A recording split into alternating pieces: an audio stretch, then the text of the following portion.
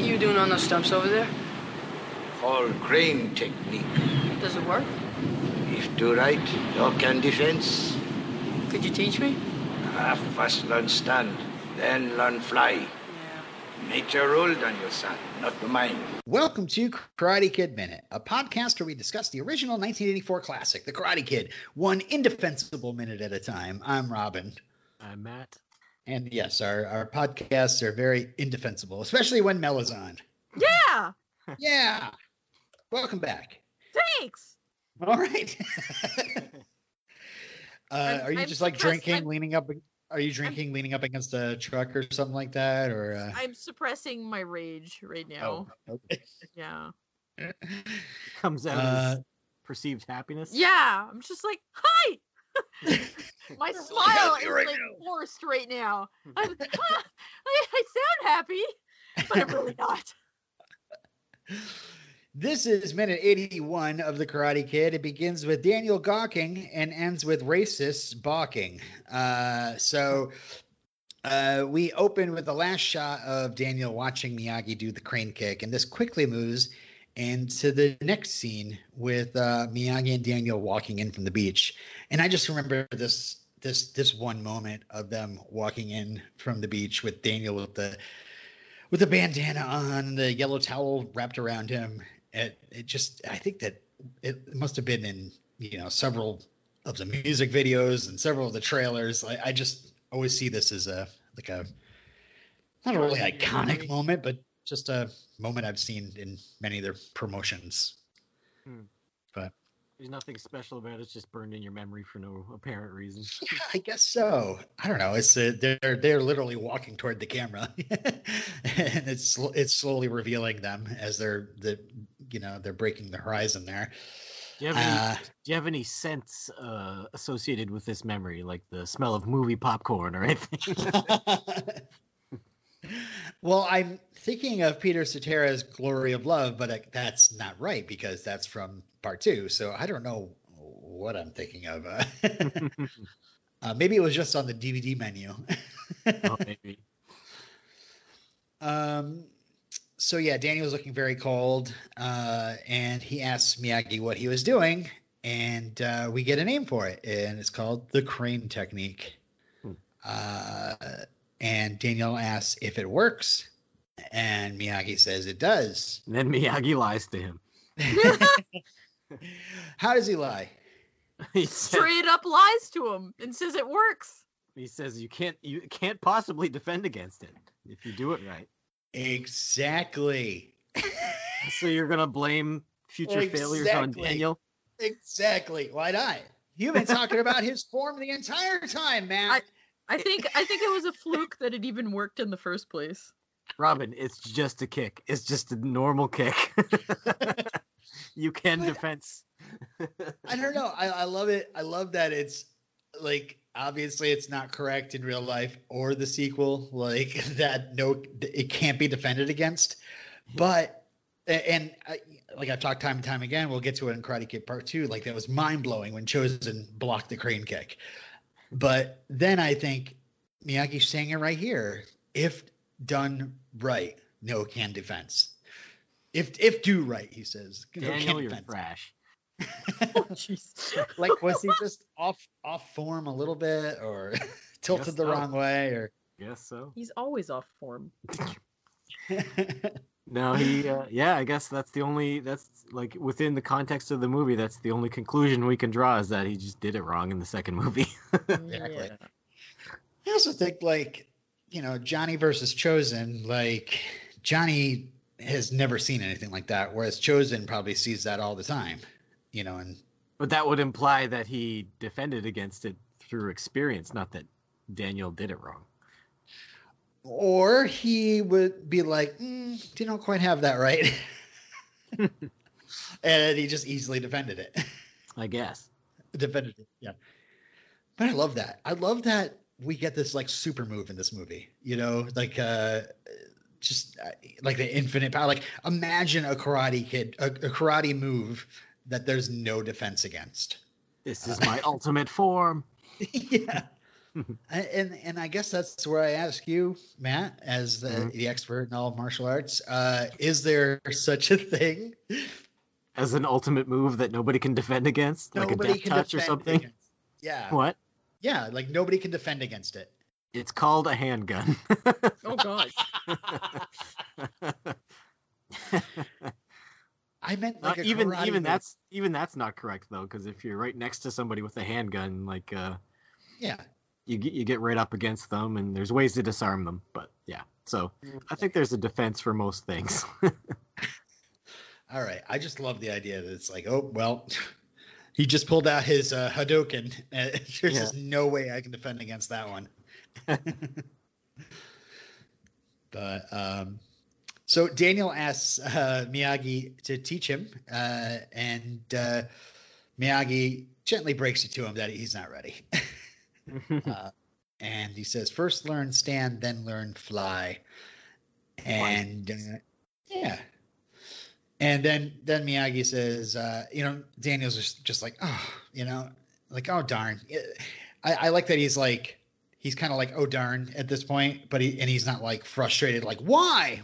I'm doing all this work for you. Yes. Teach me the super move. But Miyagi says, nature rule, Daniel, son, not mine. And I just wanted to say, did he say nature or Nietzsche? Because Nietzsche has a quote that says, he who would learn to fly one day must first learn to stand and walk and run and climb and dance. One cannot fly into flying. So, yeah. Could be either. So we're then reminded how great a dad Miyagi had. And just like a man's like Rubbing first it in. gardening. Rubbing it in. You know what's great? Dads. Oh, your dad taught you that too, huh? Oh, my dad No. died. Dads are the best. But it's this thing we've been laughing about throughout this movie, where Daniel's just constantly amazed all the different things that Mr. Miyagi's dad taught him, and it was just basically like gardening and karate, and like when it was just gardening, it was fine, and then it was just like in karate. Oh, what? That too? Whoa. And now it's like, what? The crane kick? Even that? It's almost like it shouldn't even be a surprise at this point to Daniel that his father taught him the crane kick because he taught him karate. I mean, Daniel's dad sounds like crap. Why? We don't know much about him. Wait, we don't know much about him. He probably ran off on him. Who are you thinking of? I don't know. I'm assuming he ran off on No, him. his dad died. Did he die? Yeah. Oh. You find out Well, much he did later. run off on him by dying. That's crappy. Way to die. Way to die, Daniel's dad. So yeah, they walk up the beach and run into some trouble. So because hanging out on Miyagi's truck are two racist jerks. The script calls them Yahoo number 1 and Yahoo number 2. Before we get into them, I could think of I could think of other words to call them. oh yeah, not just Yahoo. Yeah. So do you guys recognize either of these guys? No. Kind of recognize the guy on the right, but I don't know where from. Yeah. Okay, well, the one on the left is called Yahoo number 2. He's the younger looking guy. He's played by Abbott Alexander. But for the movie, he used the stage name David Abbott. And he didn't have many credits after this, but he looks like he works mostly in theater. Yahoo number 1 is Larry Drake. Larry did mostly guest spots in TV shows after this until he was cast as mentally impaired office worker Benny Solwitz on LA Law, which he stayed on for its entire run, which was like 7 years or something. Now, horror / comic book fans might recognize him as the guy that played the bad guy Durant in the Darkman movies.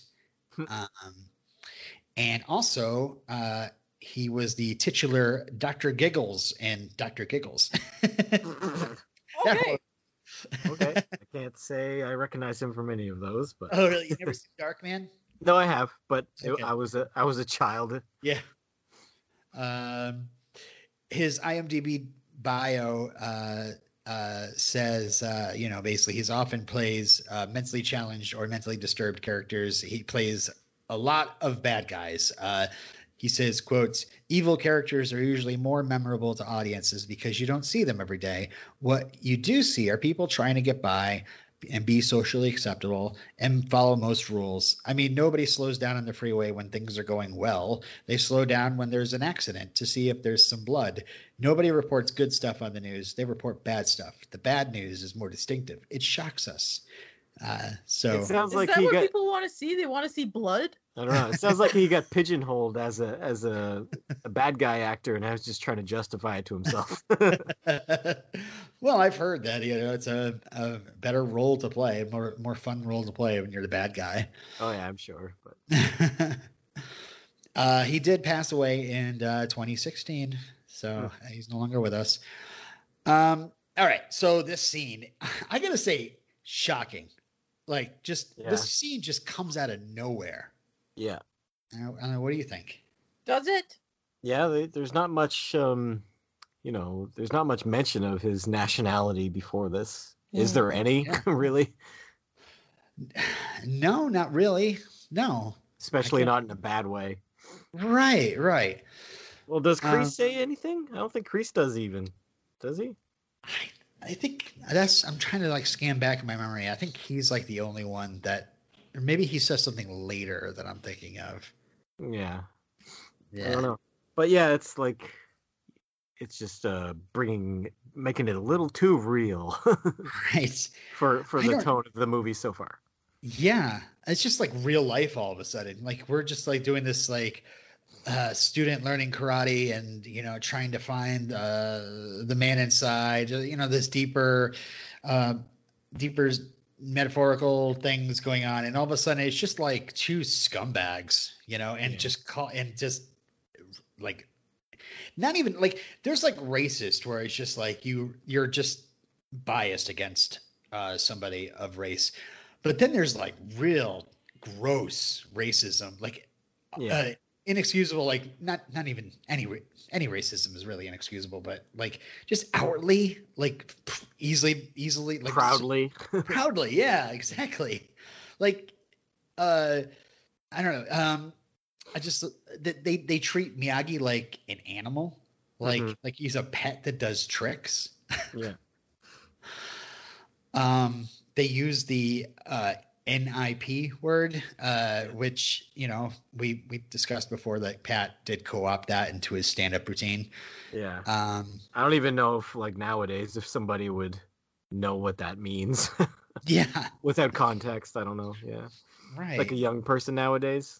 I'm not sure if they know that word, but still, it was bad at the time. It's probably still bad now. Just don't use it. Yeah, right. It's just so funny. It's like, not funny, but like it's so crashing, like stunning that like we just kind of like step off into darkness for a moment here. Yeah. But I mean, it's probably good they did, because you can't forget about this stuff. What 80s movie didn't step into darkness though? Like, I will ask you that right now, because I feel like this is not that out of place to me. Yeah, that's true. Like, I feel like anything from the 80s was always had like that just extra scariness or like realness to it that made it kind of the Reagan era. Oh, the Reagan era. It's so fun too, because there's all these movies I have great memories of that I would never show my kids until like at least they're teenagers, because they have that dark element or something just a little too crass that they shouldn't be. I think my kids shouldn't be exposed to this early in life. I remember being terrified by the most benign movies as a child. Like, like the okay, this is off topic. Is it okay if I go off topic a little bit? Go right ahead. Okay. The movie that Sesame Street movie, Follow That Bird, where Big Bird gets lost. Daniel follows that bird. And then he turns blue and he's trapped in a cage. That scared me as a child. I was like, what's happening to Big Bird? Why is he blue? Isn't it like he's so sad he turns blue? It was so Something like scary. And that's really, when I think back on it, so benign. But Yeah. it was terrifying. Yeah, that's not supposed to happen. Like, I mean, the whole premise of Big Bird being off Sesame Street and wandering into like the real world is pretty scary. Scary. So scary. Oh. Anyway, I just wanted to like let that off my chest. Yeah.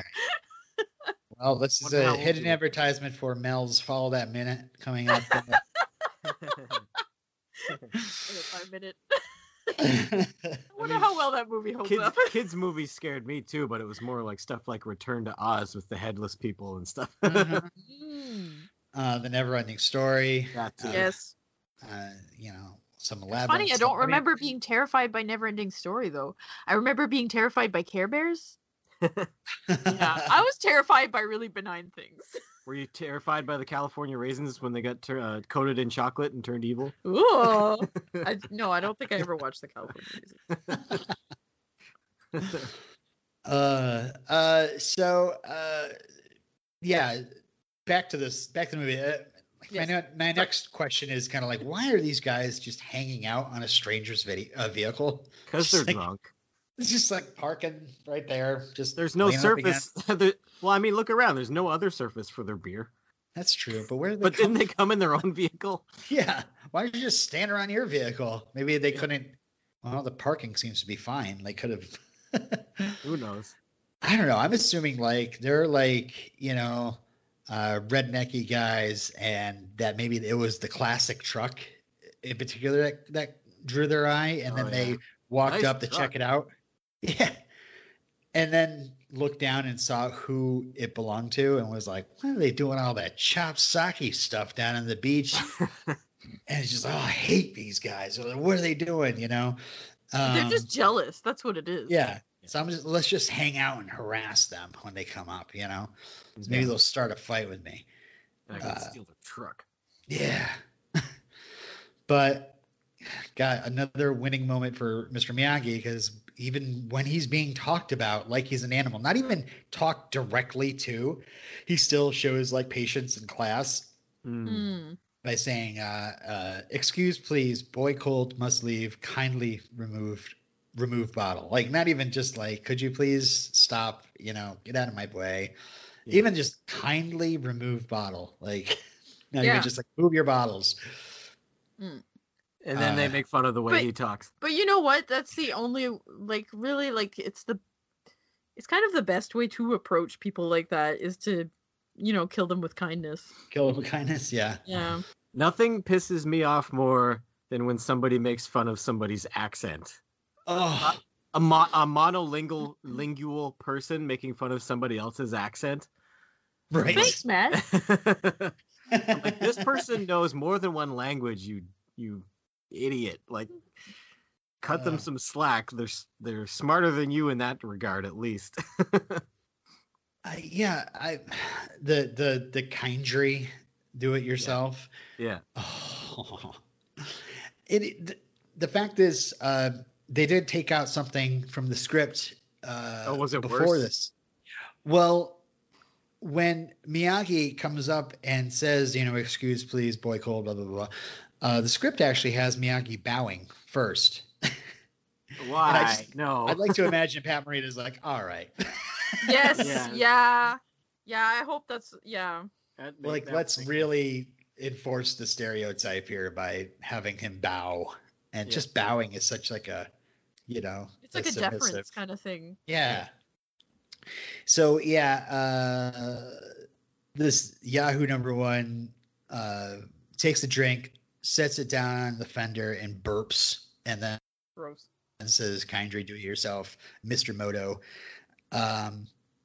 It says here, well, I'm not even sure what logo that is on his hat, but I guess Larry, the actor, Larry Drake, actually showed up. Well, in the rehearsal, I noticed when they were rehearsing this scene, which you could barely hear anything, but Larry Drake is wearing a T-shirt that says Texas. Oh God! So it's like, yeah, I know what they're rehearsing. I'll just wear a T-shirt that says Texas. I really know my character. And I looked up Mr. Moto. I read a little bit about him. You guys know about Mr. Moto? I have no idea what that means. No. He's a fictional Japanese secret agent they created in the 1930s. An American author, John Marquand, made it for stories in the Saturday Evening Post. Before that, they had an author named Earl Durr Biggers, who, his middle name is Durr, D-R-R, Earl Durr Biggers. He created Charlie Chan. So I was going to say, I know Charlie Chan. After he died, they stopped doing Charlie Chan stories. So they're like, we got to have another like mystical Japanese, agent or something. And so they made up Mr. Moto. And the stories of Mr. Moto were so popular that they made several movies of Mr. Moto with Peter Lorre in Yellowface. No. So